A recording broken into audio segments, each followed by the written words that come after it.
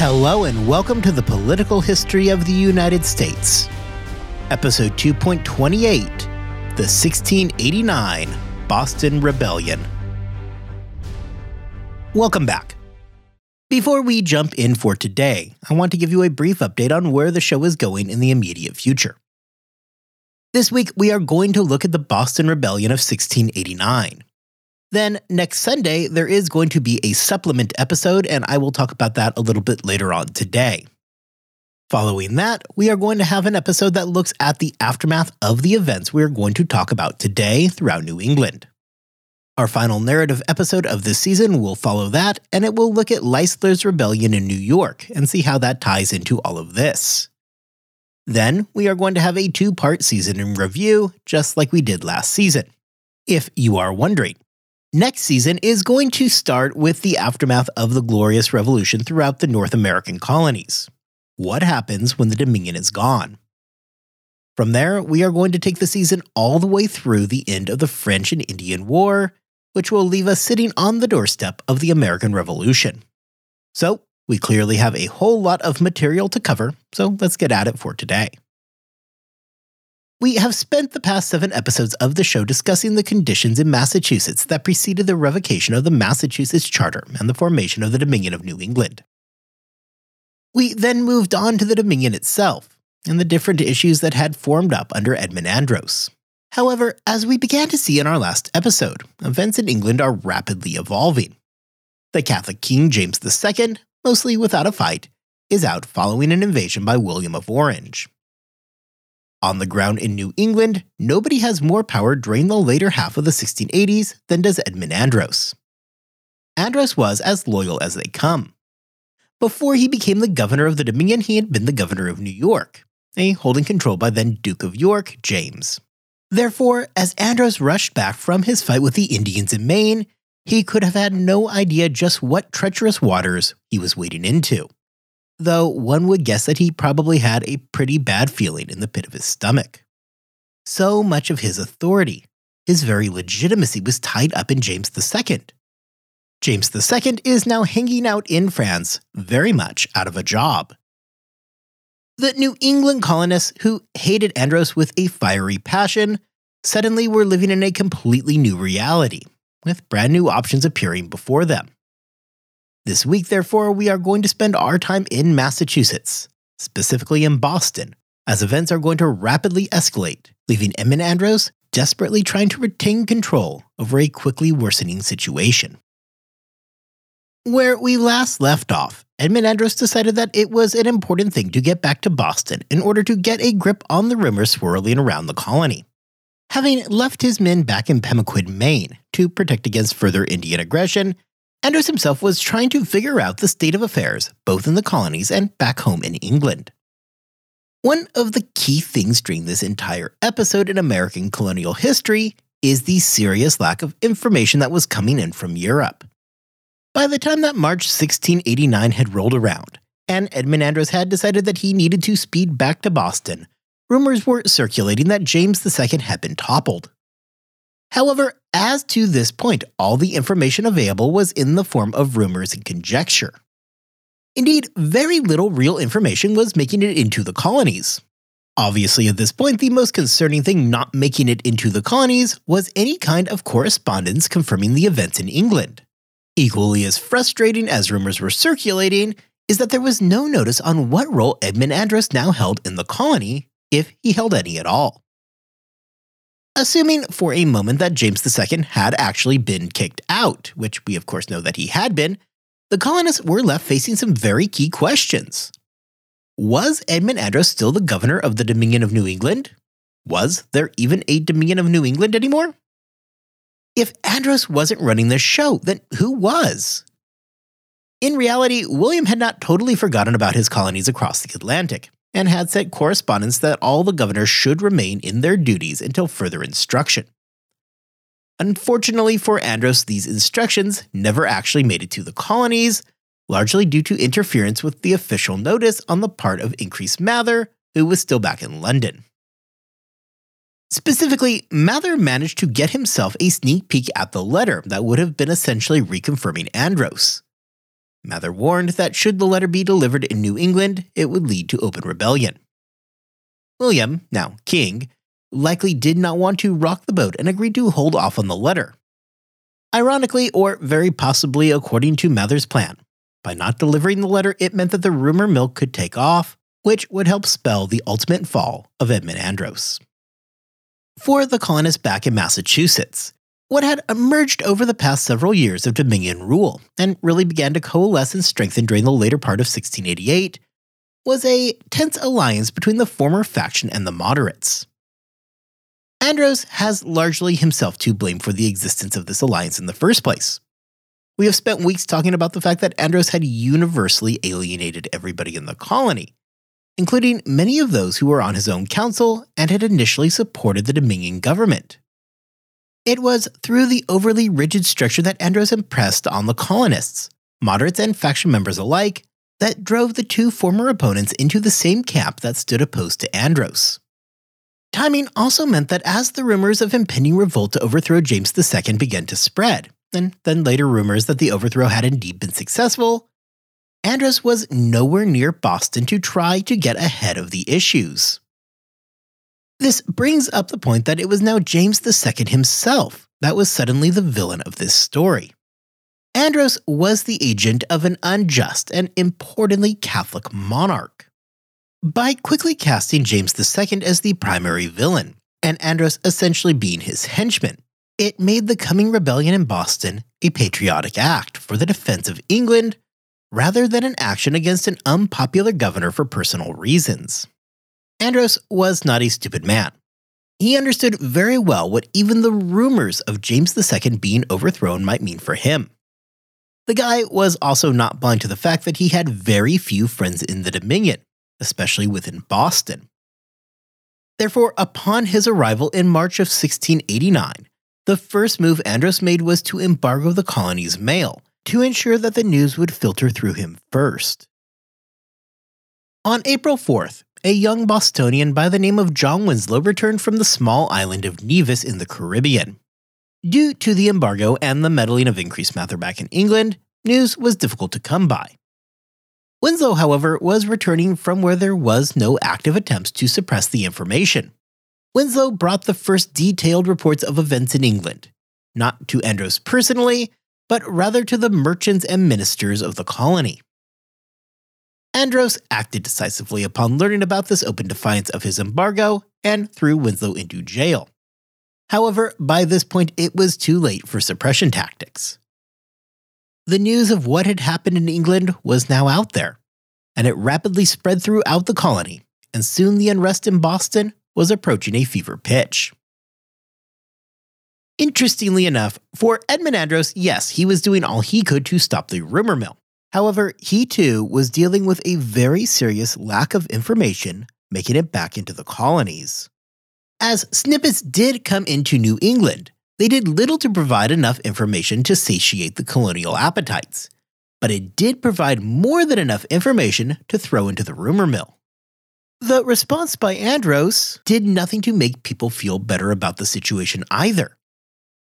His moves to put an embargo on mail coming in from England, in addition to throwing Winslow in jail, just confirmed that there was something big going on, and that Edmund Andros was directly involved in trying to keep the information from them. Andros likewise had begun attacks towards the popular Cotton Mather, the son of Increase Mather. Beginning in early 1689, Andros made clear that he wanted the younger Mather jailed, and did what he could, ultimately unsuccessfully, to see that happen. Mather would give a troubling sermon on April 14, 1689, where, according to Andros, Mather was justifying a rebellion. In the sermon he titled, "The Mystery of Providence," Mather argued that the events in England, the Glorious Revolution, had been God's plan to return the church to providence.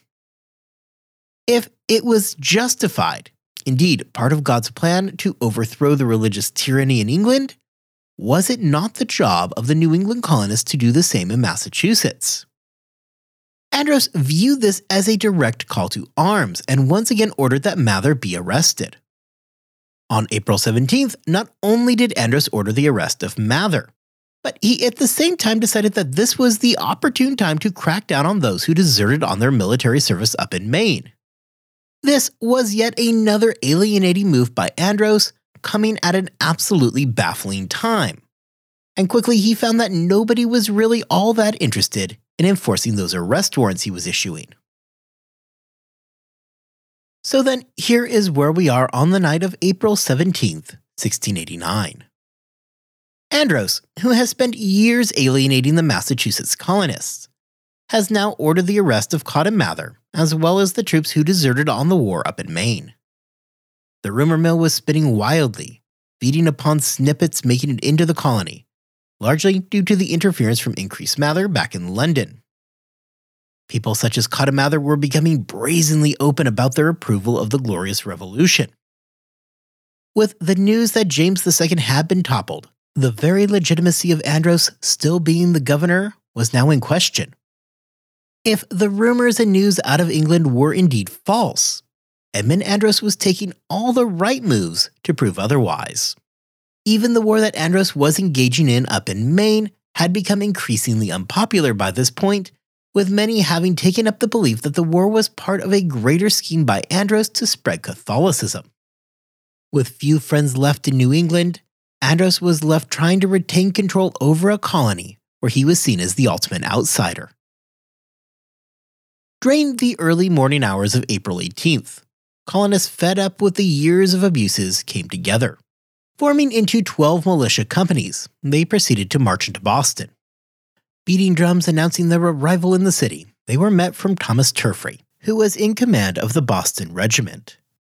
When the militia met with Turfrey, they demanded that he immediately surrender under the threat of the militia opening fire on him.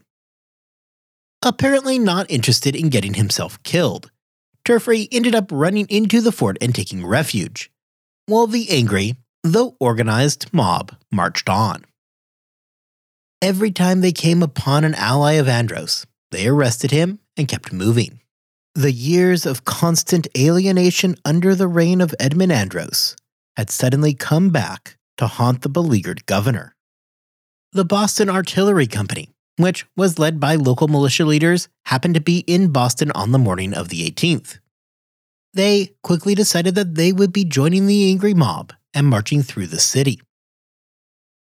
As the angry mob moved their way through Boston, arresting Andros' allies, they made a critical arrest that would likely remove any kind of defense that Andros could have theoretically posed. One of the first arrests that the angry mob made was of Captain John George. George had been with Andros since the time he came over from New England, and had transported him to New England on board the Rose. The Rose, an English frigate, had been sitting in Boston Harbor with its guns pointed towards the city. By capturing George, the colonists greatly reduced the chance that Andros would order a bombardment of Boston. As the events of the morning of the 18th rapidly gained followers, there became a need for the colonists to quickly get control over the events. The last thing that any of them wanted was for this to become an unchecked outbreak of mob violence. The solution was a group of influential men in the colony to meet at a townhouse in Boston. Importantly, the makeup of this group that emerged to lead the rebellion was a mixture of both the old members of the faction as well as the moderates in Massachusetts. It was decided that Governor Bradstreet, now in his 80s, would lead the council overseeing the rebellion. Edmund Andros had become aware of something going on at around 8 a.m. that morning. However, following a report that nothing was actually going on, it's all good here, it would be another hour before Andros did anything at all, when the noise from the mob became unmistakable. When the mob arrived outside of Fort Mary, where Andros was staying, the numbers had swelled to over 1,000 colonists, with more pouring in from Charlestown. Andros at this point had a very serious problem, as he had very little ability to actually defend himself. Right outside of the fort that Andros was in, there were over 1,000 angry and armed members of a mob.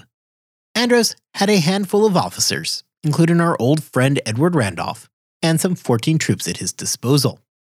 While the fort, and therefore Andros, did have cannons that could fire on the crowd, Andros wisely held off. Other than not wanting to turn the situation into a bloodbath, Andros was probably getting somewhat anxious about escaping the situation alive. Therefore, Andros would have quickly realized that he was not about to fight his way out of this. Instead, he made the offer that he would like to go speak with the leadership of the rebellion, a request which was denied by the leadership because the streets had become too dangerous. Simon Bradstreet, now back as the governor, made clear to Andros that there really was not another option. He was surrounded, he was outgunned, and the only real option on the table for him to consider at this point was a full surrender. At the same time that a demand was being made that Andros surrender, a group of men back at the State House were working to defend and, more importantly, give justification to their actions that day. What emerged and was being read aloud by mid-afternoon on the 18th was the declaration of the gentlemen, merchants, and inhabitants of Boston and the country adjacent. This is an interesting document, and I do encourage you all to read it. However, if you would rather listen to it, I'm going to be doing a supplement in the next few days where I will read the document in its entirety. This is going to come out next Sunday, so yeah, be excited because there is going to be a bonus episode coming in just 1 week. As a quick side note, even though the name of the document is in fact the Declaration of the Gentlemen, Merchants, and Inhabitants of Boston and the Country Adjacent, from this point forward we are just going to refer to it as the Declaration of the Gentlemen, because otherwise that is quite the mouthful. I'm going to take on the Declaration of the Gentlemen from a couple of different fronts. First, we are going to look at the document itself and what it put out there. Second, we are going to look at the effect of the Declaration. And then finally, I want to spend some time discussing if the Declaration of the Gentlemen was something that was written as a response to the events of April 18th, or if rather it was prepared in advance of the events going on, which would obviously draw into question how spontaneous the events of the Boston Rebellion actually was. Most likely penned by Cotton Mather, the Declaration of Gentlemen begins by framing the entire event as a continuation of the Popish plot. Mather suggests that the Popish plot has actually been an ongoing attack on the religion of England. He rolls in the attacks on the Massachusetts Charter into that plot, to help reintroduce Catholicism into the English sphere. The Declaration asserts that the original vacating of the Charter itself was illegal, as the Massachusetts colonists didn't have time required to travel to Westminster to defend their charter. Mather then goes directly to the heart of the issue and openly calls Andros absolute and arbitrary in nature. The Declaration describes the complaints we have spent so much time talking about. The arbitrary passing of taxes, the massive changes to the justice system, and the general exclusion of the Massachusetts colonists from the government. Mather returns everything back to the fact that Andros had violated the rights of the New England colonists under the Magna Carta. The real purpose of the Declaration of the Gentlemen, however, was twofold. Yes, it was a critical layout of the list of grievances against Andros. Likewise, it was important that these grievances be more than simply mere complaints, but rather that they be fundamental violations of the rights of Englishmen. Second, the decision to overthrow Andros needed to be directly connected to the events back in England, hence the language about the Popish plot. The Declaration would frame the struggle in New England as being an extension of the struggle in England itself.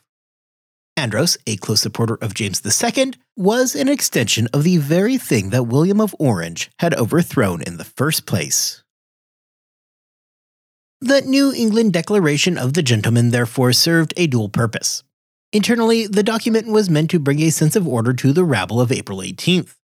Rather than an uncontrollable riot, the Declaration of the Gentlemen helped reframe the events of the day as being an extension of the Glorious Revolution taking place back across the Atlantic. The New England colonists would likewise have hoped that upon getting a copy of the Declaration, likely at the same time he learned about the overthrow of Andros, William would realize that the New England colonists were always working to further the thing that he had started when he had decided to overthrow James II. The colonists were simply extending that battle, William of Orange's battle, to the North American colonies. They could not overthrow James II directly, however they would certainly overthrow his agent.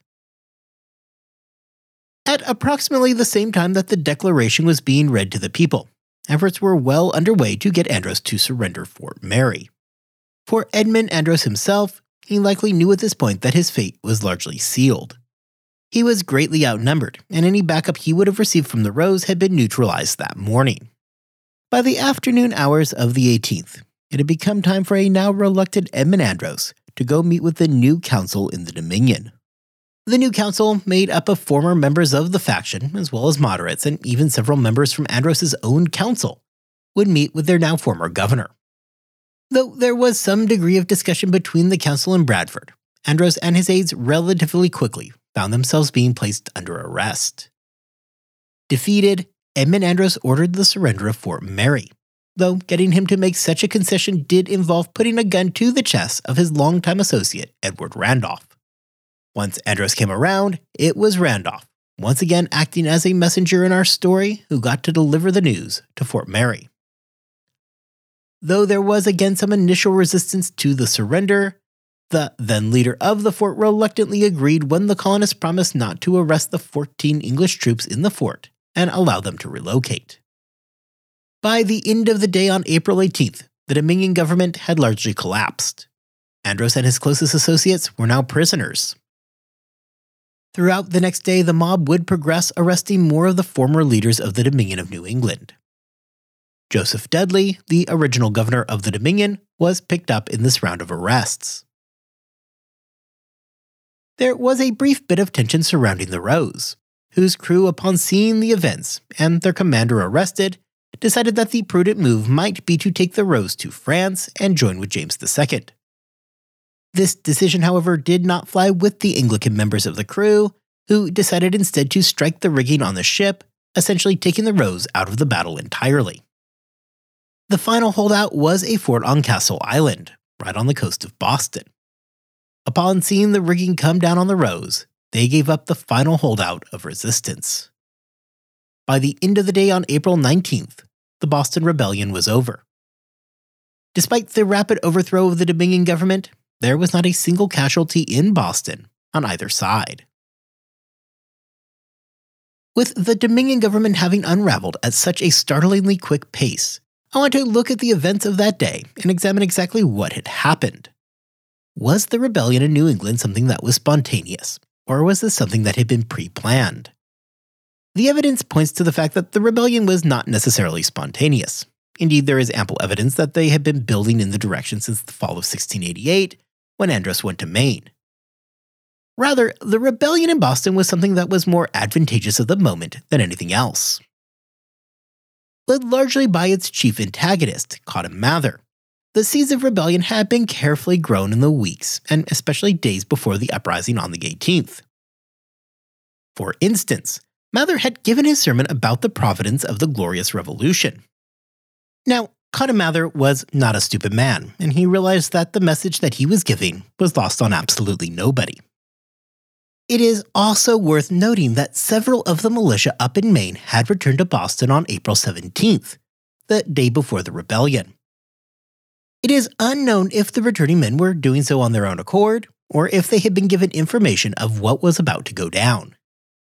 However, the militia pouring into Boston would prove to be a critical part of quickly helping secure the city and in essentially cornering Edmund Andros.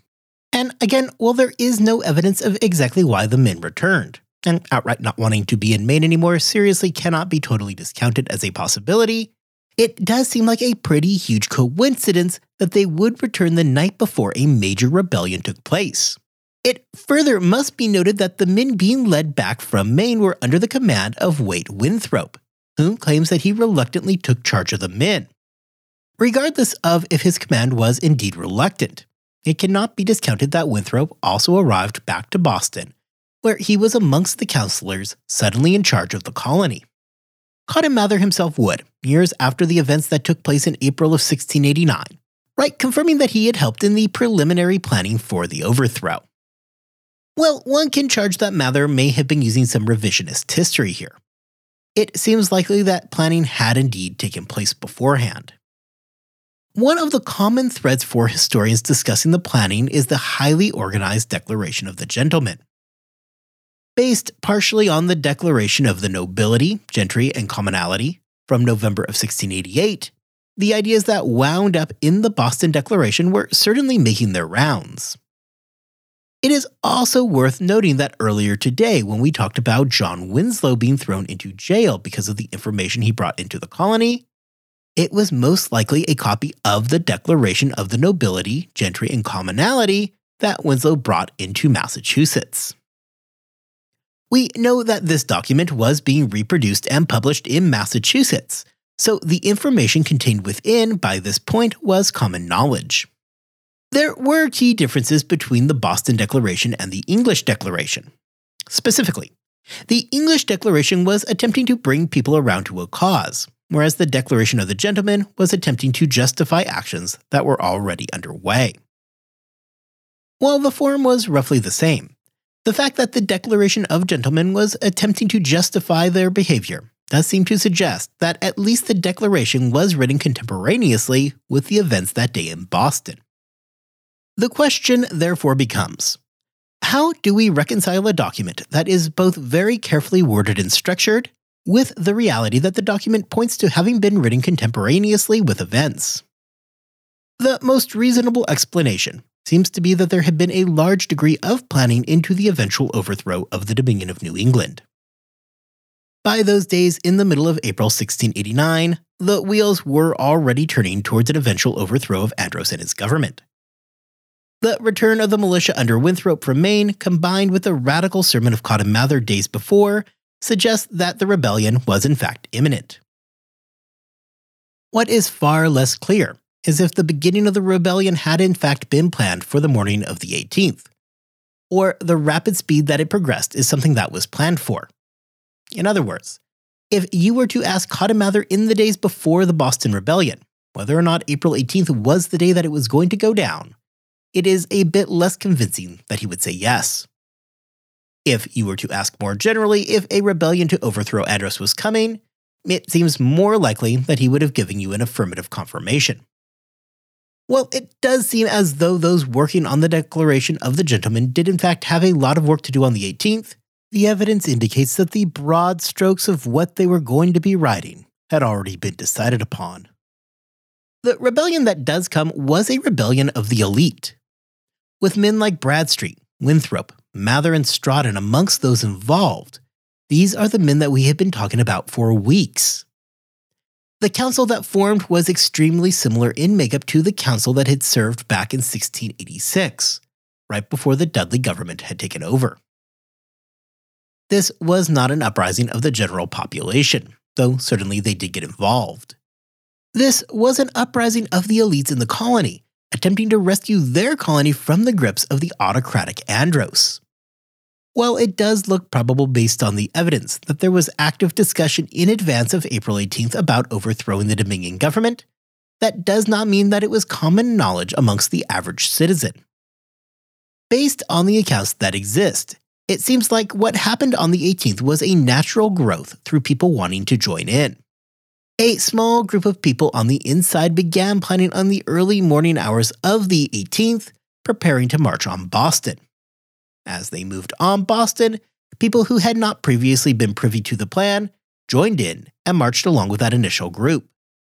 Just like that, the rebellion began to rapidly grow as more and more people joined the now quickly gathering crowds. Moving forward, we are going to spend a good deal of time talking about the long-term effects of the events of the collapse of Andros's government. However, in the short term, the repercussions for the colony were dramatic. While the Dominion had collapsed, a return to a time before 1686 was also now out of the question. For the last several weeks, we have focused closely on that alienation by Andros of just about everybody in the colony. This alienation had two huge effects. First, on the surface, it made everybody hate Andros. More importantly, however, moving forward, the alienation of both the faction and the moderates alike pushed these two opposing forces into an uneasy alliance.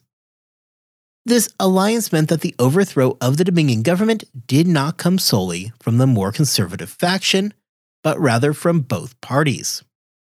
The faction was going to be unable to claim victory for themselves, which meant that they must now enter a new reality where they were no longer going to have that domination over the government of Massachusetts. They entered into a world where they were going to be forced to share power.